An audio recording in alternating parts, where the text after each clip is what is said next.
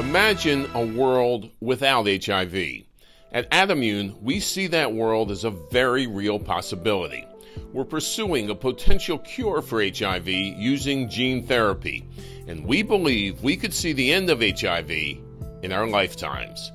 For people living with HIV, a cure would mean no more lifelong antiretroviral therapy, no fear of AIDS, and no possibility of being contagious.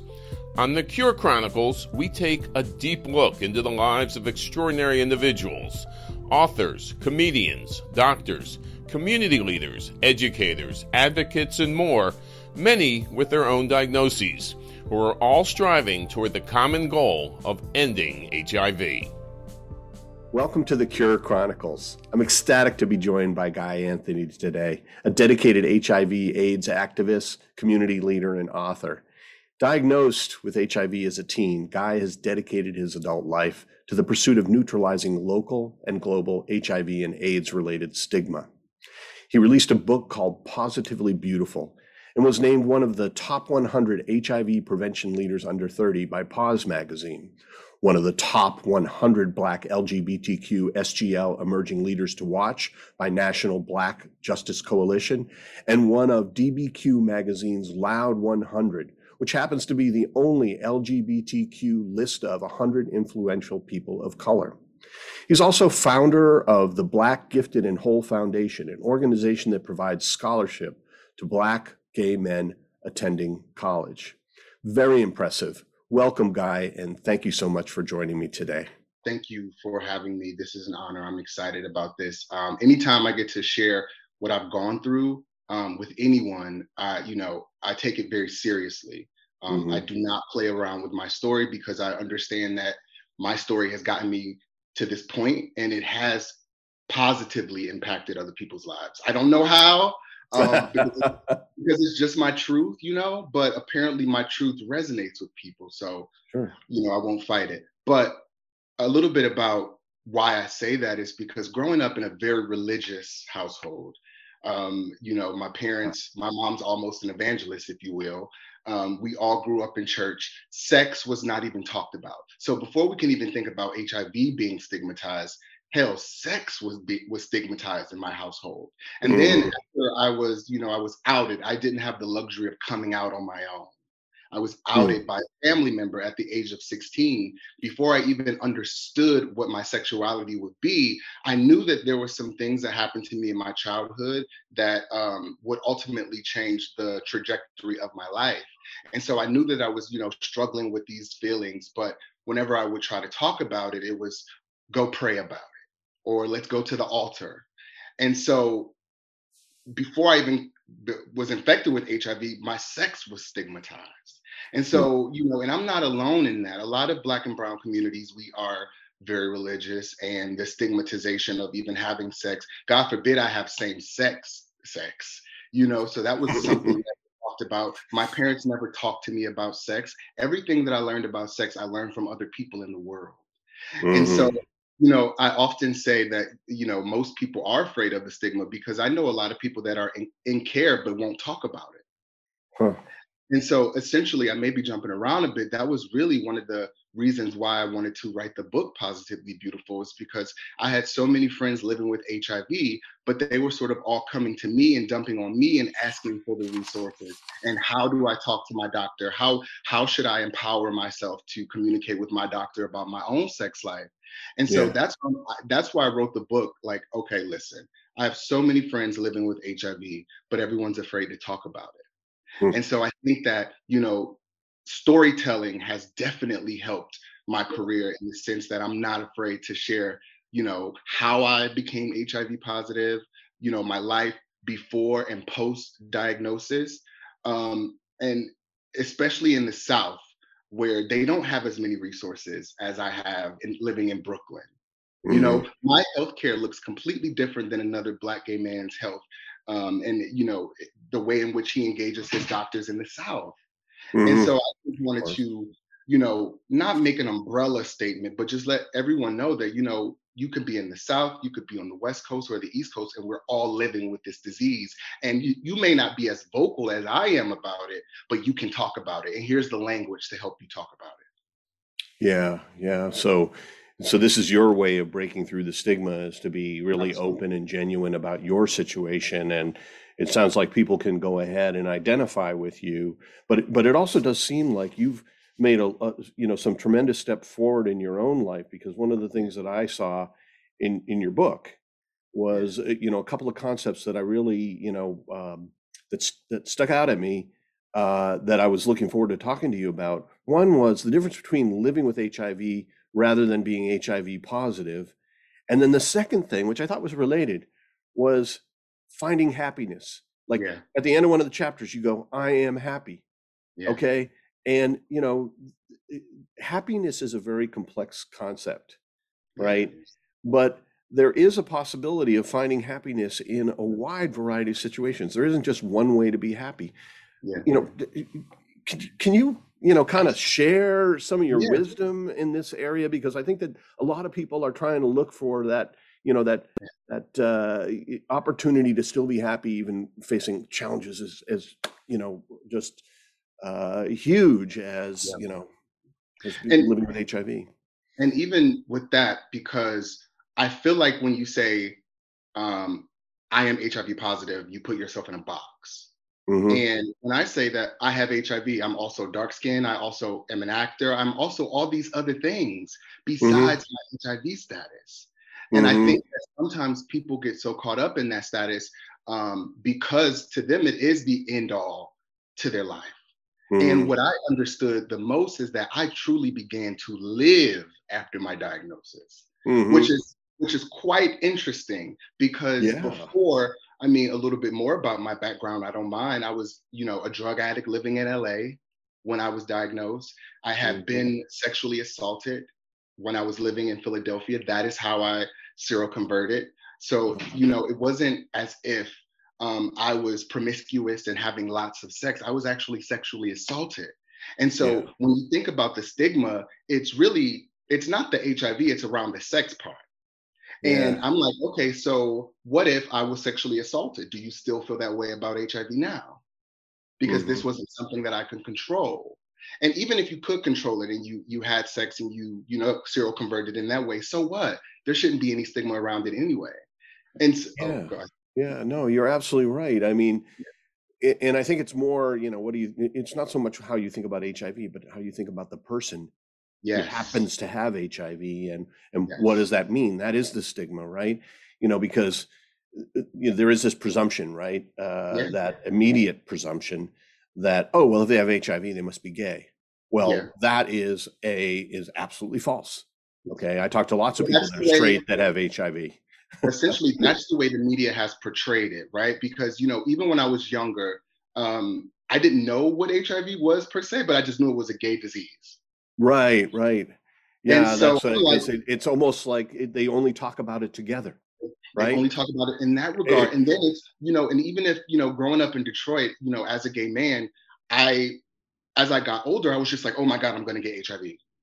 Because that was almost expected of me being gay, especially in uh, the I remember, growing up, like I said, in church, and our pastor would preach about homosexuality, and the result of being gay would be HIV. So you oh, already put the wow. fear of God in me, Yeah, that I would contract HIV without me even understanding my sexuality at that time. And so, like, what I try to do is I'm a rapper, I'm an artist, I write, I'm an advocate, I'm a son, I'm a brother, I'm all those things wrapped up in one. HIV is just part of my story. And I right. make it a point to, let people know that everything that you wanted to do before your diagnosis, you can still do. And so to Yeah. go back about the way that I started to live after diagnosis, I was going down a very dark path.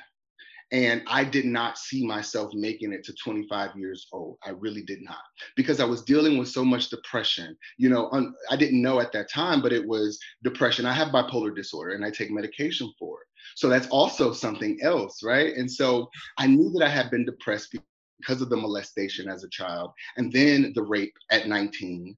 I just knew, and I self medicated with the drugs, and I just did not see myself living.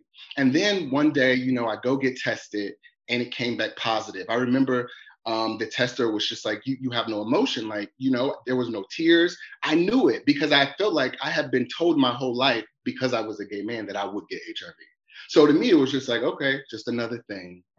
And so, for a while, I had a near death experience while living in LA, and I had to go back home. And that's the moment I was like, I'm not going to allow HIV to take me out.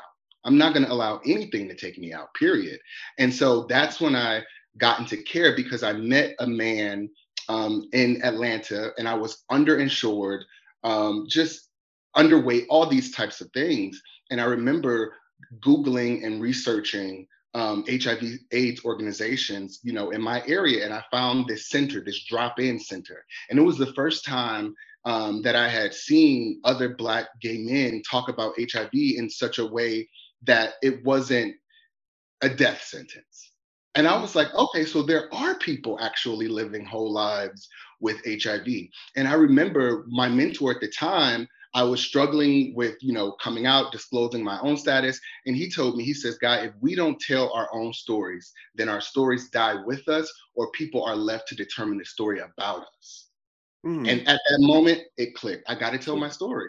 Yeah. And that's how Positively Beautiful, was born, because I decided that I don't want anybody telling my story but me.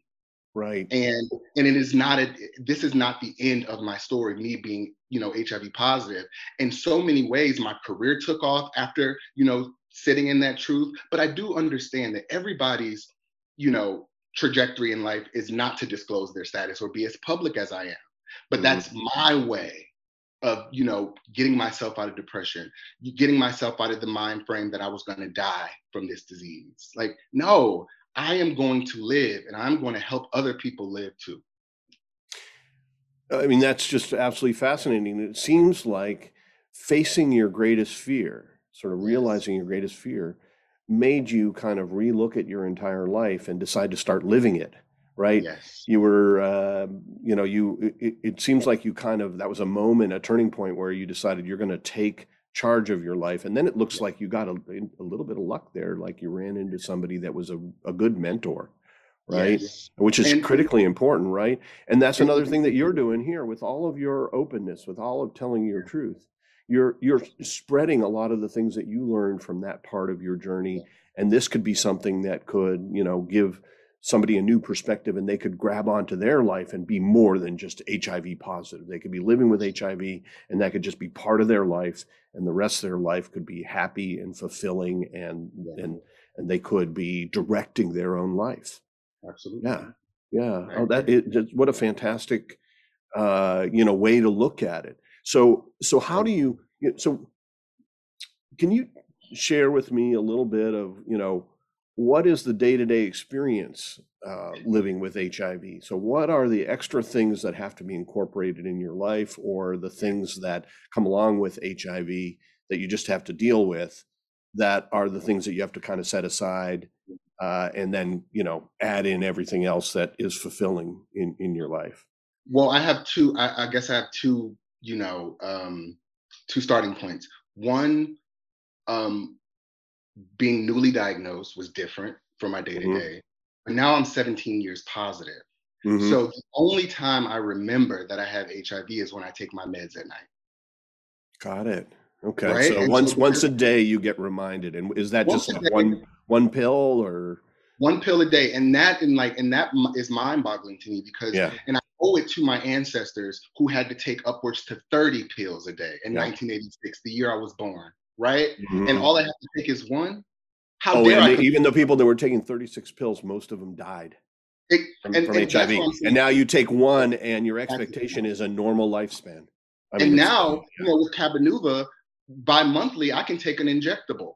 So 6 times a year, I take my medication. I can, get injections, right? And so, that just, it's mind blowing that my ancestors had to, do so much and fight for us. So the ACT UP people, even some people in my life, Marlon Riggs, Essex Hempsfield, who are my ancestors, who died before, recognizing that they could live because they didn't have the opportunity to.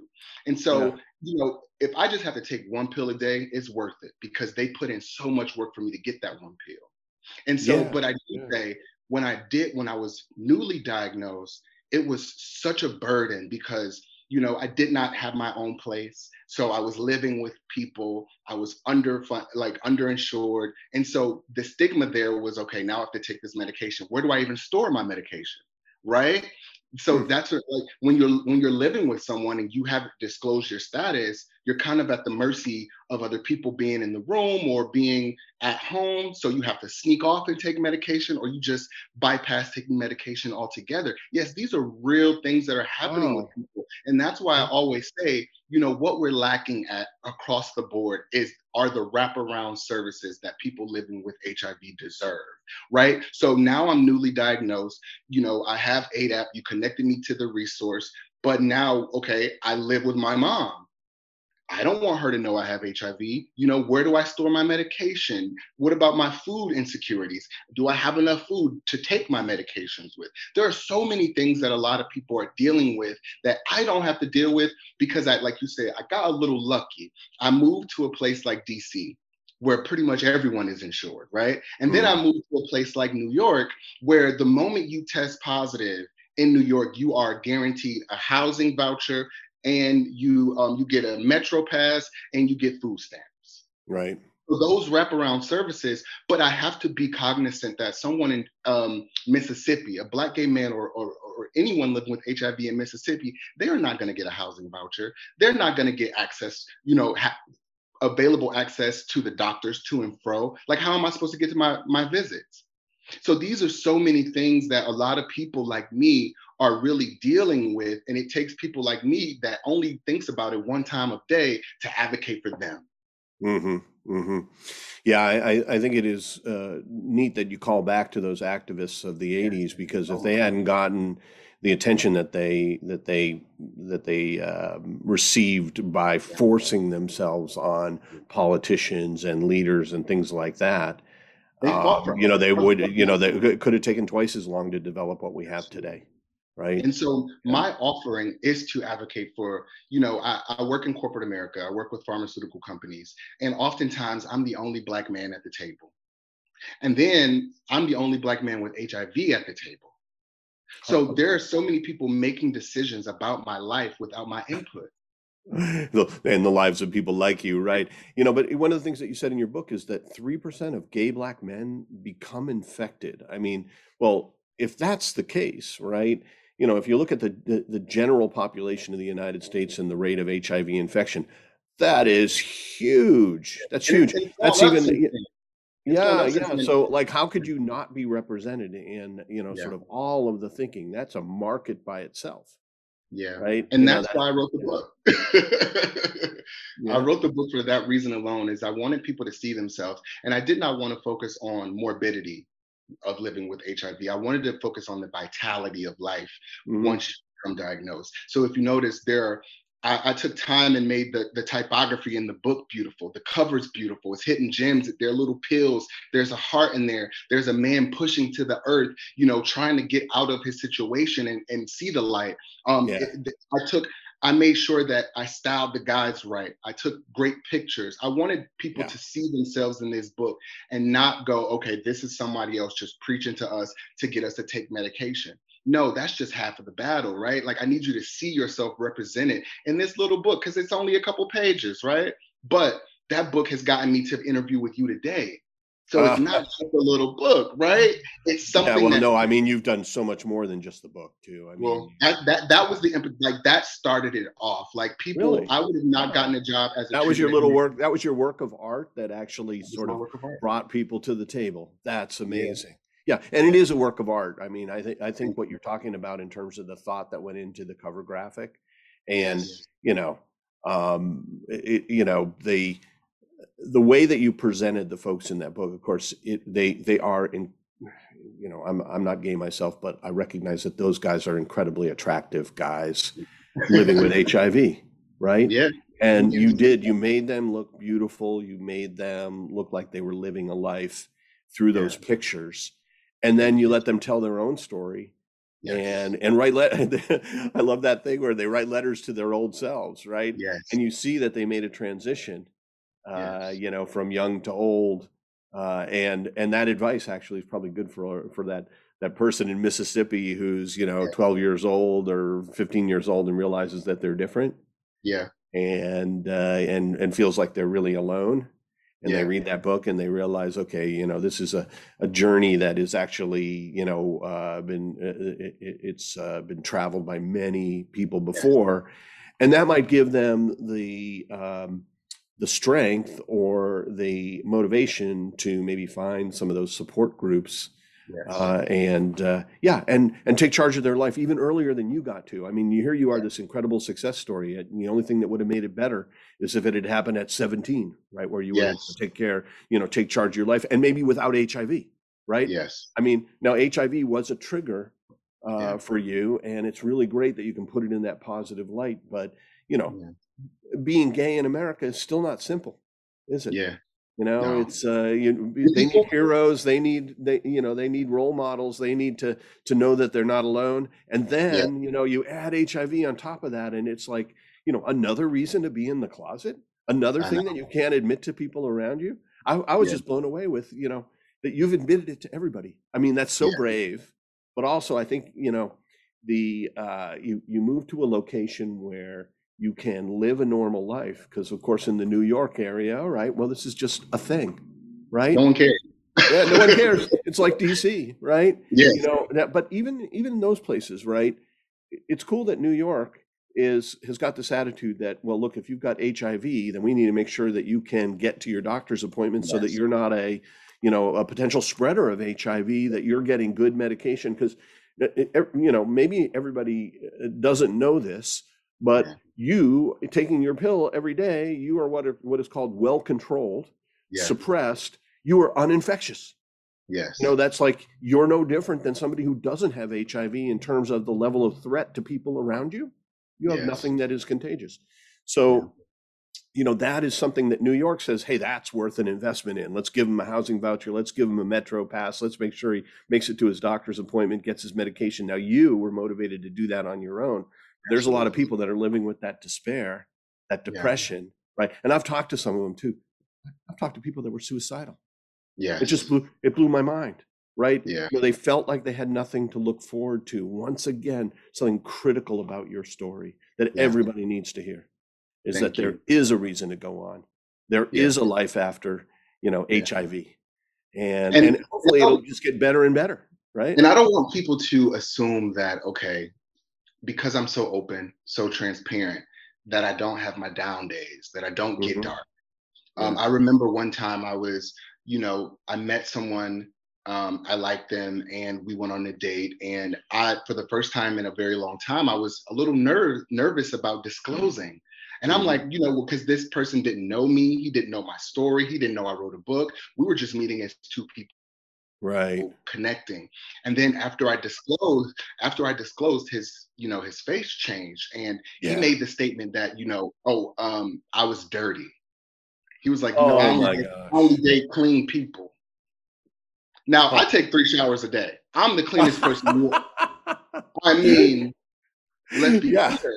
But at that moment, as far as I am along in my activism, in my advocacy, in my tell the world that I'm positive, that hurt me. That broke my heart a little bit. How could it not hurt you? Yeah. So don't we all want to be liked, right? Don't we all want to be accepted? Don't we all want to be loved for what we are? Absolutely. Right? Absolutely. And we try our best.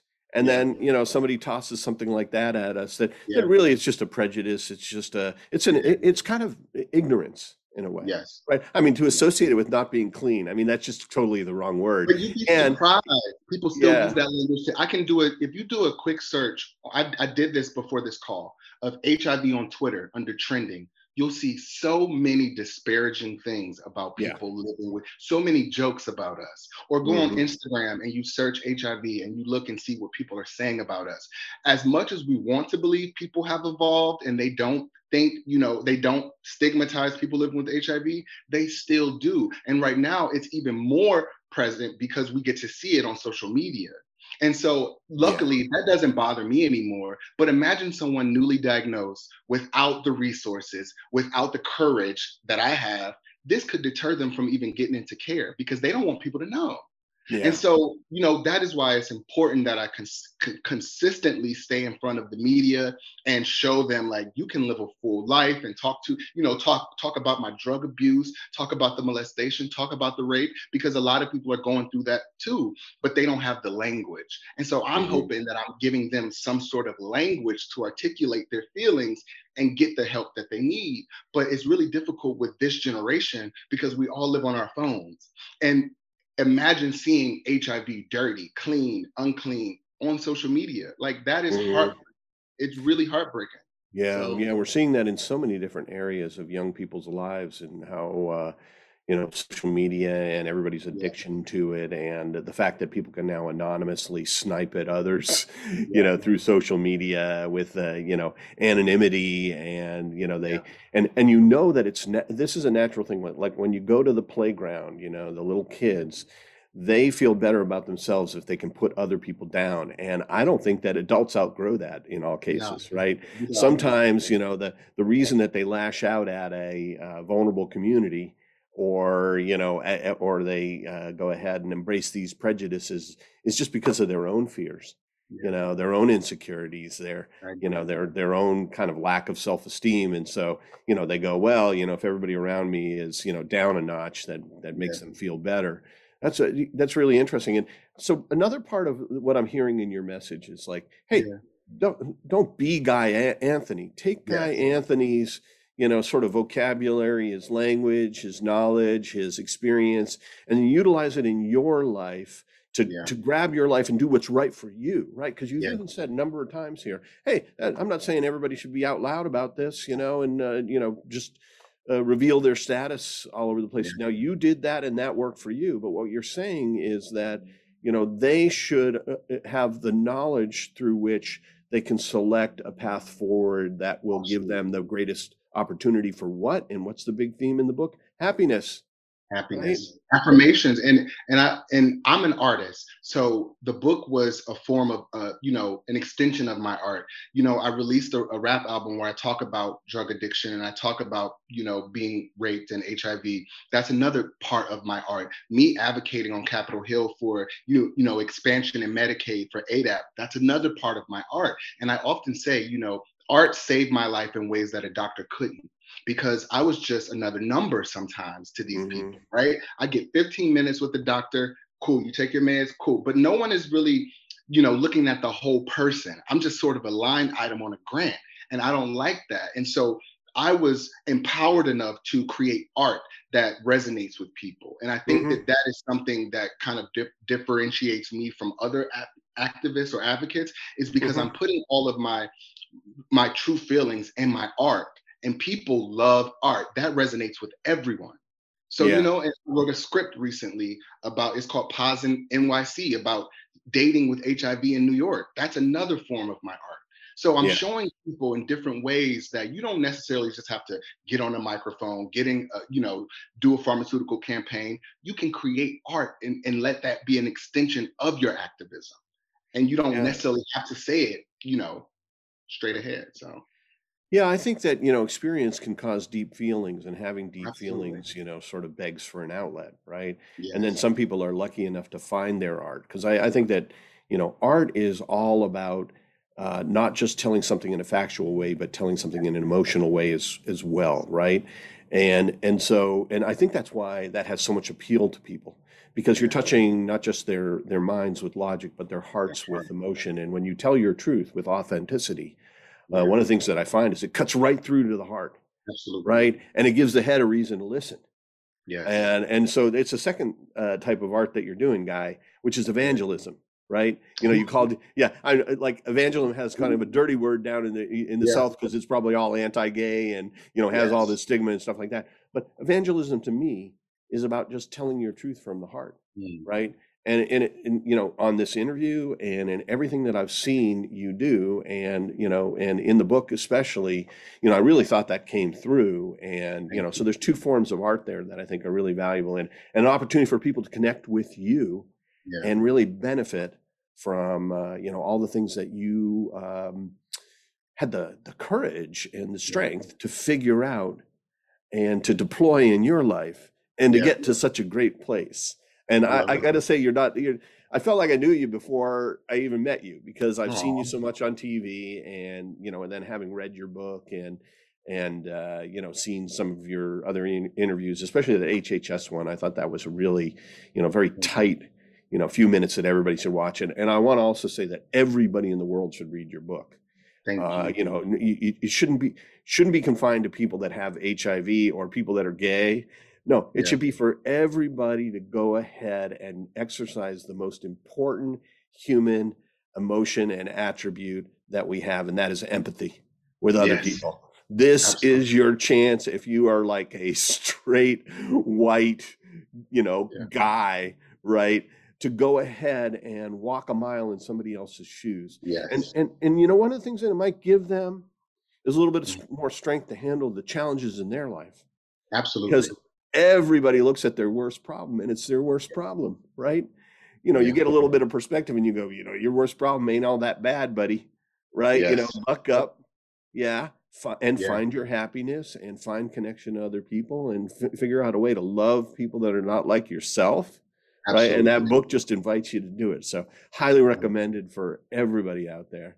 Hey, look, I'm going to This has been a great conversation. I mean, I tell you, I feel bad about saying this in a way, but you're exactly what I expected. Oh, right? cool. Oh, well, that's Everything good. I read. I mean, you're getting, your art is really exhibiting your soul, and your soul, it comes across when you just chat with somebody. You got a lot to say. I want to talk with you again sometime. Let's not make this our last interview, okay? Yeah, this is a great start to our relationship, right? You get a chance to touch somebody else's life and learn something from it, and I really appreciate you sharing with me today. Thank you for having me. I mean, this was maybe my easiest interview. Like, it was just a conversation, and I love that, right? Because that's what I am. I'm an activist, and I like to talk from the heart. So I appreciate you, asking me questions that were about me. Most people kind of just, so this is what you've done, but no, like, there's a story behind everything that I've done. So I really appreciate you taking time out to actually read my book. Most people don't. Yeah, I mean, it's such an easy read, and it's a quick read, and it's just jam packed with just instant value. I mean, it just I'm so glad you enjoyed this too. Yes. And and I feel like that's what it was all about. It was just I wanted to learn more about you, and I'm glad that you've been so forthright and so open and so articulate as well. So let's do this again real soon. Let's do it. Yeah. Thank you again for joining us on the show. Thank you, Jeff. Thank you.